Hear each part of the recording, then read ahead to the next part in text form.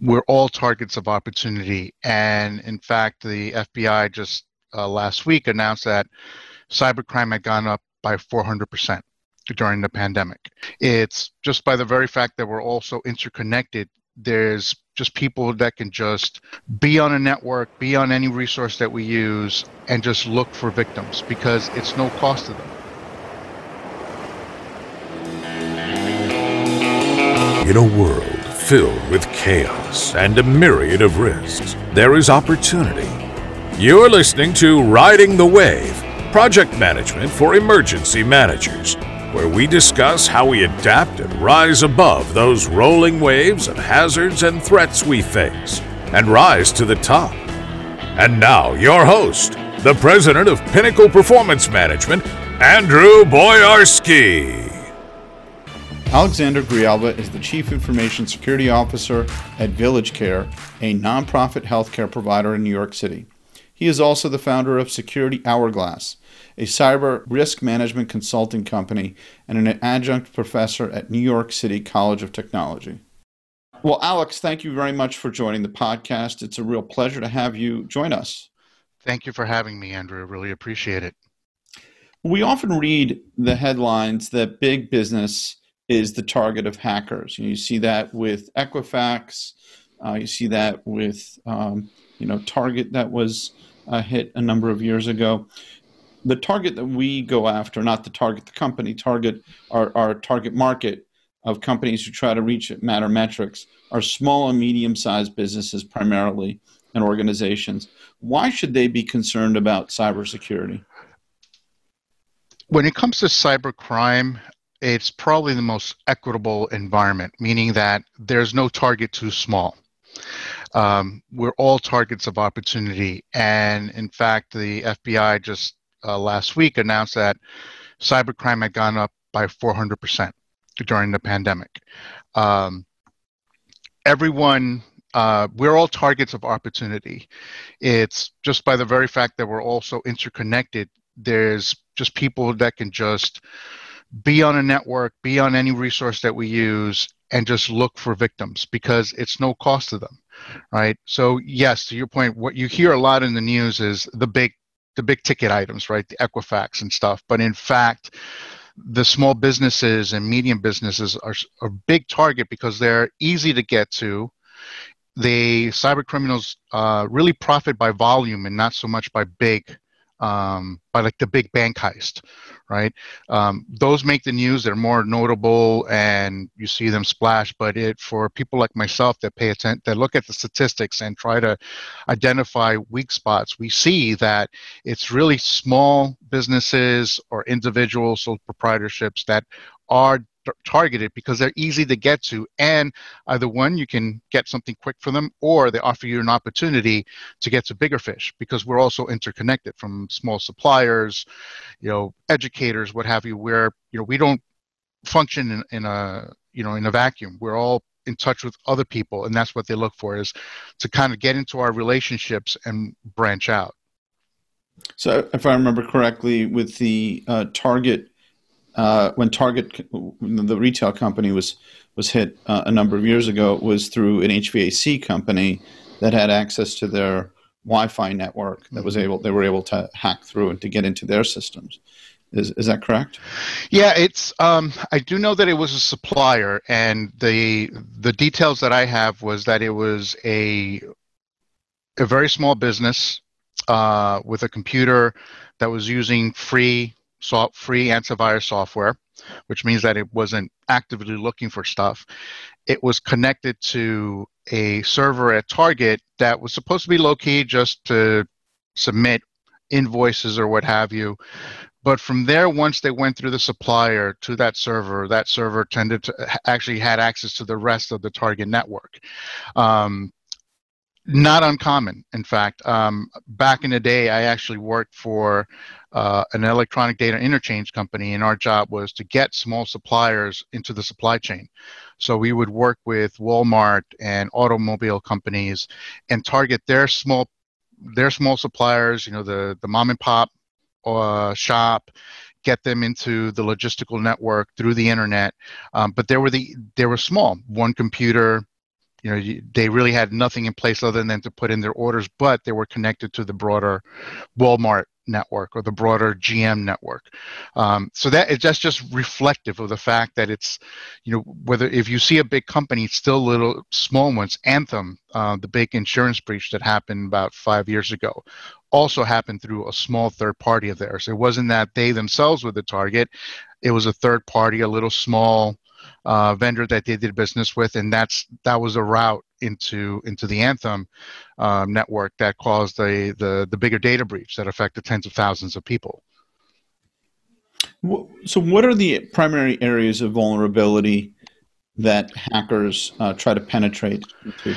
First and foremost is email, because despite the development of chat, back from AOL Instant Messenger to Skype or what have you, the primary form of communication remains email.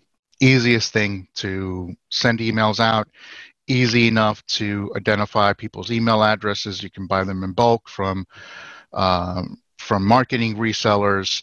And that's really where, on average, is about 60% of the world's attacks come in through email. For small businesses, the rate is slightly higher,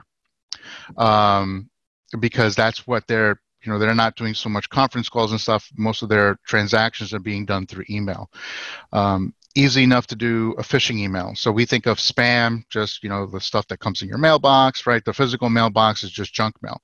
But we also get a lot of phishing emails, which is trying to get you to fall for certain scams. Now, the most famous back in the day, and you may remember this one's when we had the Nigerian prince scam, right? I'm a Nigerian prince, and it was simple enough to, and the thing is that even those emails that had poor English would be so obvious to people to go, wow, this is such a lie. There are people who would lose tens of thousands of dollars falling for those scams. Now, scammers have evolved from that in that now their phishing emails are 2 sentences. Perfect English. They don't put any malicious content in the emails in order not to trigger any sort of anti-malware software or to trigger Google or the Yahoos of the world of filtering it. Straight English saying, hey, I have something here for you. Can you just please click on this link or provide these details? And often these phishers already collected some information about us through what we call open source intelligence, which is, do you have a LinkedIn profile? They'll collect some information about your LinkedIn profile. Are you on Facebook? They'll collect some information about Facebook and tailor the message enough to make it seem like they know you, to make you feel comfortable, to make you feel more comfortable to reveal information, which is why it's so successful. And despite how sophisticated a lot of our email security technologies are, they still bypass the fact that it remains still a big issue around the world for the last at least 10, 15 years, despite the evolution of security technologies like artificial intelligence, machine learning, more investments in infrastructure. It's still a very successful means of getting through because people still fall for that stuff. So you talked a little bit about the impact that this has to small and medium-sized businesses, or what the hackers are looking to obtain, which at the end of the day, for criminals, they're trying to get the money or trying to find a way to get to the larger company. What are the specific impacts? I mean, what are we looking about in terms of the cost around some of these things? What do companies risk losing if they are the victim of a hacking event? For small businesses, and now it's, you have cyber criminals who are really looking for, high volume, really quick and dirty type of work that yields even just a few dollars because they make their money off volume. So, and this is where it goes to where people say, well, I really have nothing of value. We all have something of value. We just don't know it at times what it is. And these folks are great at identifying that, because once they take something away from you is when you go, well, I really want that. That's valuable to me. They may come in, especially these days with ransomware being probably the most effective means of getting people to cough up money. Mind you, they may ask, the larger statistic is that small businesses lose billions of dollars a year. on cyber attacks. But if we were to kind of just peel away, those numbers and really look at the details, it can average anywhere from $100 to $10,000, depending upon who they hit, right? So for some people, it's it may turn out that, especially when you're a sole proprietorship and you're using your office computer is also your home computer, and you have pictures of your kids, videos of your life and stuff, and you haven't backed them up. Suddenly, when someone says, "Hey, you don't have access to that anymore," people say, "And I have no backup," that's valuable to me. So now I'm coughing up $100, $200. About a month ago, there was in the local news about a lady who that happened to her. Her computer was encrypted. She thought to be a little bit snippy with the people who are encrypted her files, not realizing that in essence they held all the cards. So the $100 ransom jumped up to about $1,000. And because those pictures and those videos were so precious, she ended up paying the money afterwards, because she just had no choice. From her perspective, she had no choice. And we're talking about an event that just takes a few days to complete. It doesn't take much from the cyber criminal to do this kind of work. They don't have everything is prepackaged, easy to set. They'll send out thousands and thousands of emails, and they just have to grab a few people in order to make this profitable to them.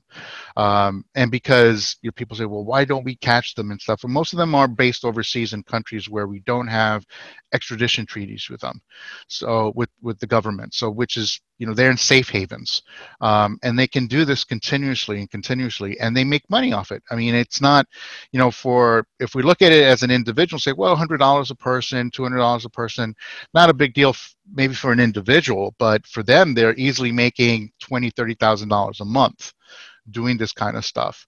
And again, what people lose in terms of what they have to pay at least to unlock this stuff can range in the tens of thousands of dollars. Cyber criminals, some of them, they vary. There's so many of them. There are thousands of them. Some of them are working our professional outfits. Some of them are just individuals. You don't know what you're going to get. And also you don't know, even if you say, well, I'm willing to cough up the money, you don't know if the person you're transacting with is actually going to honor that and say you gave them the money, they're going to give you the means of unlocking that stuff, right? That has happened before, where people get burned in that process. I think it's important for whether it's small businesses or sole proprietors or any business to realize that we're all targets of opportunity. And we're so busy trying to do business, live our lives, that sometimes we forget to do certain things that would be kind of common sense maybe, and that's what cyber criminals exploit. They exploit those gaps in our attention. So given those vulnerabilities, potential impacts, and what the hackers are looking to accomplish, what measures can a small and medium-sized enterprise or organization take to protect themselves?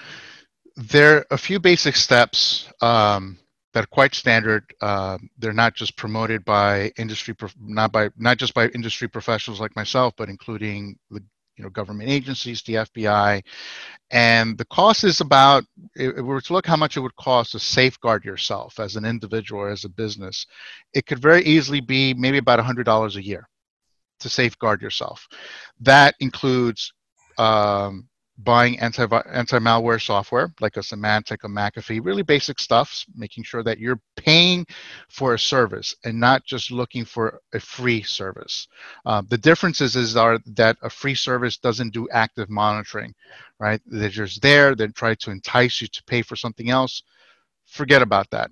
Just pay the $30, $40 for an annual subscription with a reputable vendor to protect your computers, your mobile devices. The other thing is to stay on top patching. Windows especially has a lot of vulnerabilities because 80% of the world uses a Windows machine. as their home computer, work computer. So it's a big target. It's not that Apple Macs are more secure, it's that they have a smaller market. But actually during the pandemic, there was the new study showing that Macs, because of the larger home remote workforce, cyber criminals have been focusing more on identifying issues with Apple Macs. So every software has a vulnerability, so people should stay on top of whenever there's an alert from Microsoft or from Apple saying there's a new software update, install it, patch your system. Microsoft has what we call Patch Tuesdays. So almost every week now they're releasing patches to Windows, to Internet Explorer, or even third-party software like Adobe Acrobat, Java, things like that. So people have to stay on top of those things.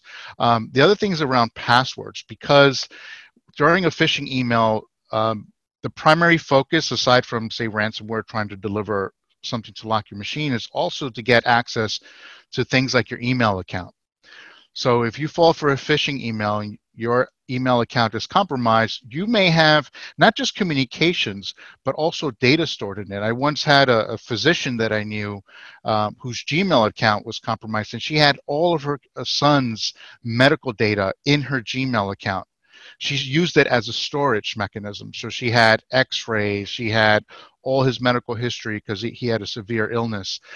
All of that was stolen because her Gmail was compromised.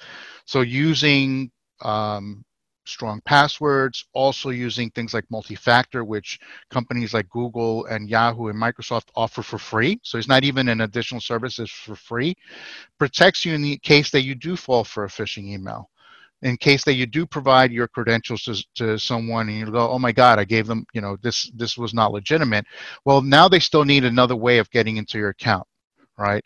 It's a layer. Look, I have fallen for phishing emails in the past because in the middle of working, like I'm sure same thing with you, you're working, your mind is on other stuff, you see an email, it looks somewhat legitimate, and you're like, oh, what does this person want now? You're scratching your head because, the day is hectic, and suddenly you realize I just fell for something, right? So I've been burned by not taking some of these precautions. So, what I'm sharing is not so much a kind of a textbook, reading through, but also through my own experiences, having fallen for them stuff, even as a security professional.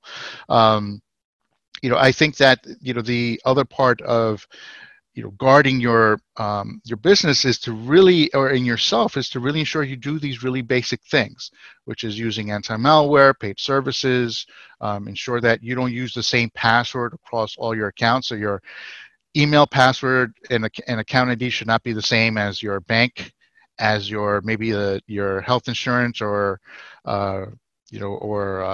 mortgage account, because people say, well, too many accounts. I can't remember all these passwords. I'm going to use the same password for all of them.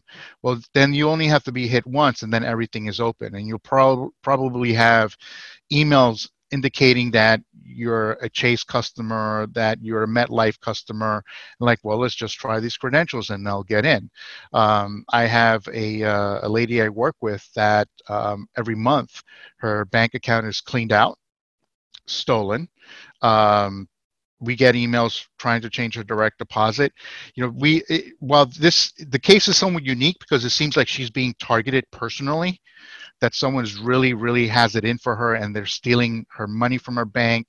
They're constantly getting into her email. So, I've been helping her how to implement some of these controls. So it's an extraordinary case, but it just goes to show how easy it is to make someone's life miserable.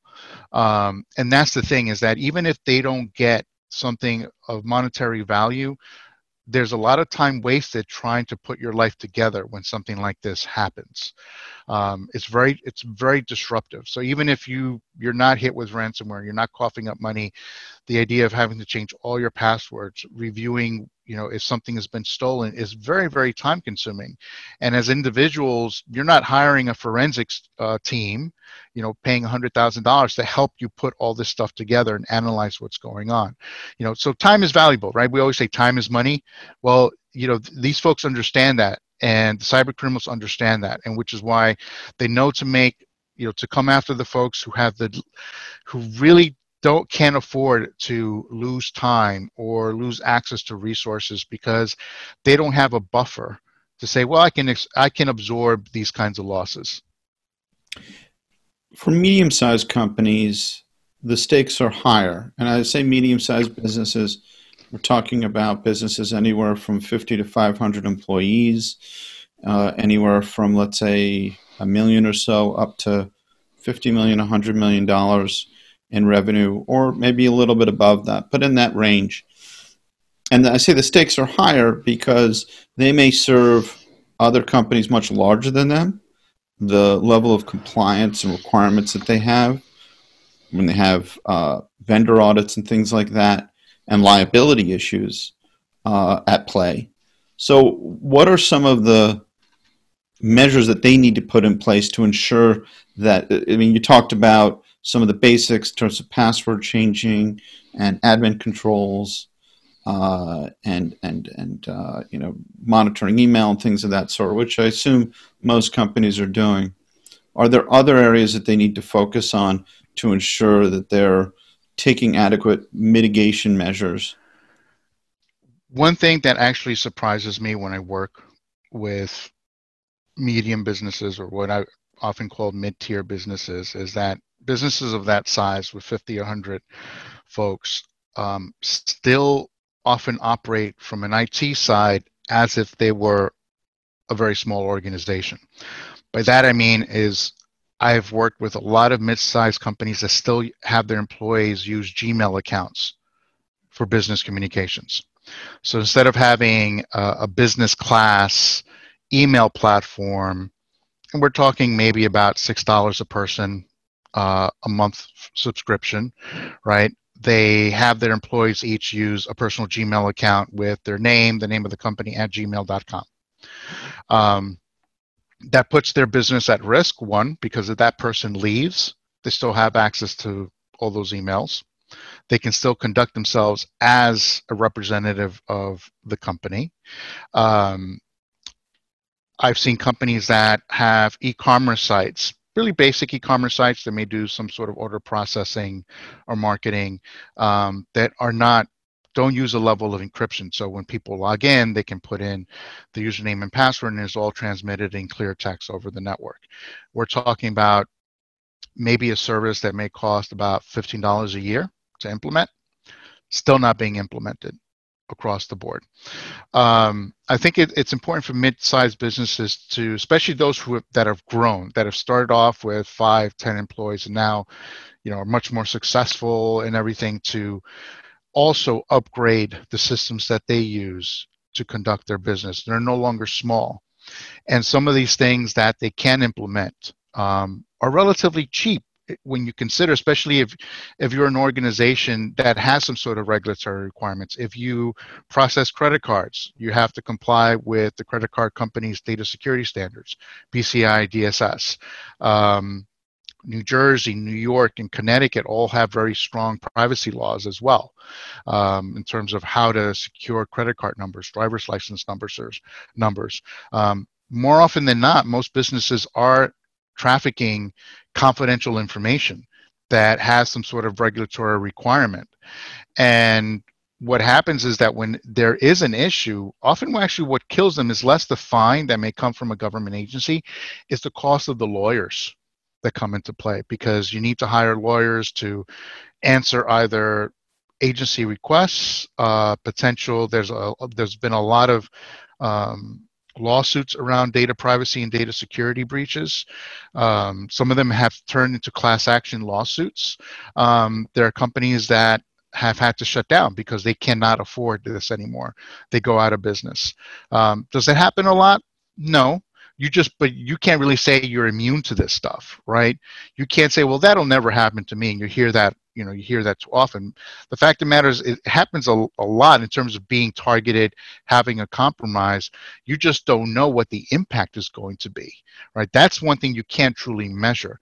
And it's really important for businesses to understand that some of the basic stuff is not that expensive. You don't have to do what a Fortune 500 does, spending $500,000 or even $100,000 a year on security software. Sometimes just doing the really basic stuff helps, because what cyber criminals are looking for is the easiest target. If they see that you have basic layers in place, they'll move on to the next person. They'll go, all right, I tried. You know what? There's someone else out there, a lot easier. I'm not going to spend that money. These people are business people. Cyber criminals are business people. They have rate of returns. They have key performance indicators. They do the math. They know how much time they want to spend on a target. So if they come across you and see, well, sent a phishing email, turns out they have multi-factor on the email account, I'm not going to waste any more time on this. I'm going to move on to the next target. That's great. I mean, it's just not, don't make it easy for anyone to come and target you, right? It's a small business or medium-sized business, you still lock the doors at night. You don't leave it open, right? It's kind of the basic stuff. If you just put a lock in it and someone tries to open up the door, the door is locked. I can't just smash the window. Let me move on to the next building and stuff. That's really what it boils down to. You mentioned a lot of different measures that individual companies, organizations can take to protect themselves.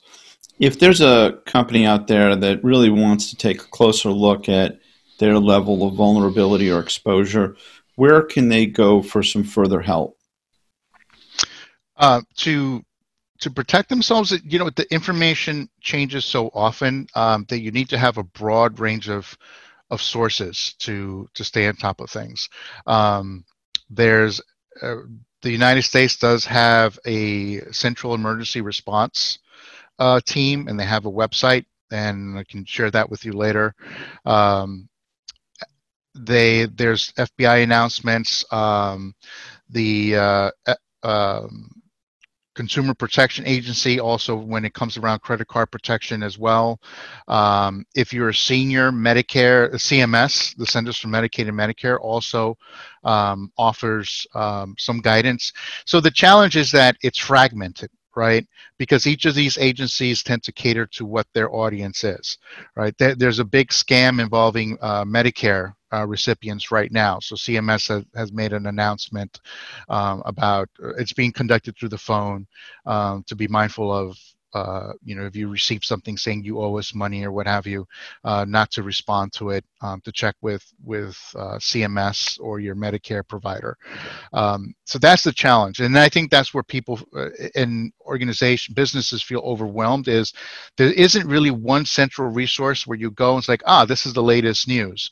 You have dozens of either agencies, security magazines, email newsletters and stuff. It's a lot to stay on top of, which is why it's, some places need to hire a security person or a team to stay on top of it, which is why my recommendation is at least do the really basic stuff, because that is really that's the first layer that cyber criminals at least test.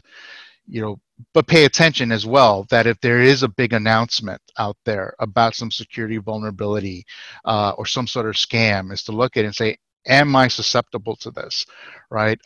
Sometimes you will see information being published by the main news media that will indicate geography. Is it happening in the East Coast? Is it mostly targeting people in the Midwest? So, pay attention to that. Is the scam happening in your backyard? Alex, it could also turn to someone like yourself who has the expertise and has, let's say, experienced a lot of the slings and arrows that have been thrown at them by hackers and those cyber criminals who are out there. And just for our listening audience, we will post the links that Alex had referenced, so it's easy for you to be able to find them on the podcast episode. So you'll be able to click on them and to go to them. So Alex, I just want to finish by thanking you for joining the podcast. It was really a truly educational experience in learning about the level of exposure and vulnerabilities, those impacts, and the measures that individuals and organizations can take. Thank you very much for having me, Andrew. It's a real pleasure, and I certainly enjoy sharing my experience and knowledge with the public, because we're all in this together. Where everyone is in the front line of this, and unfortunately it's a big issue for everyone. We spoke with Alexander Grijalva, who is the Chief Information Security Officer at VillageCare, a nonprofit healthcare provider in New York City. He's also the founder of Security Hourglass, a cyber risk management consulting company, and an adjunct professor at New York City College of Technology.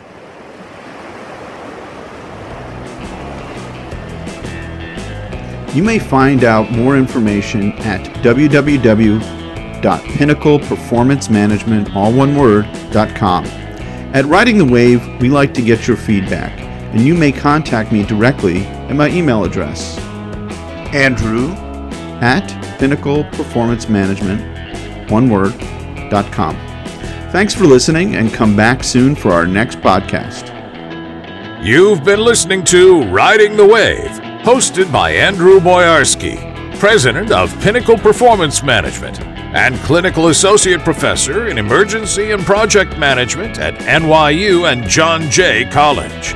All thoughts are his own.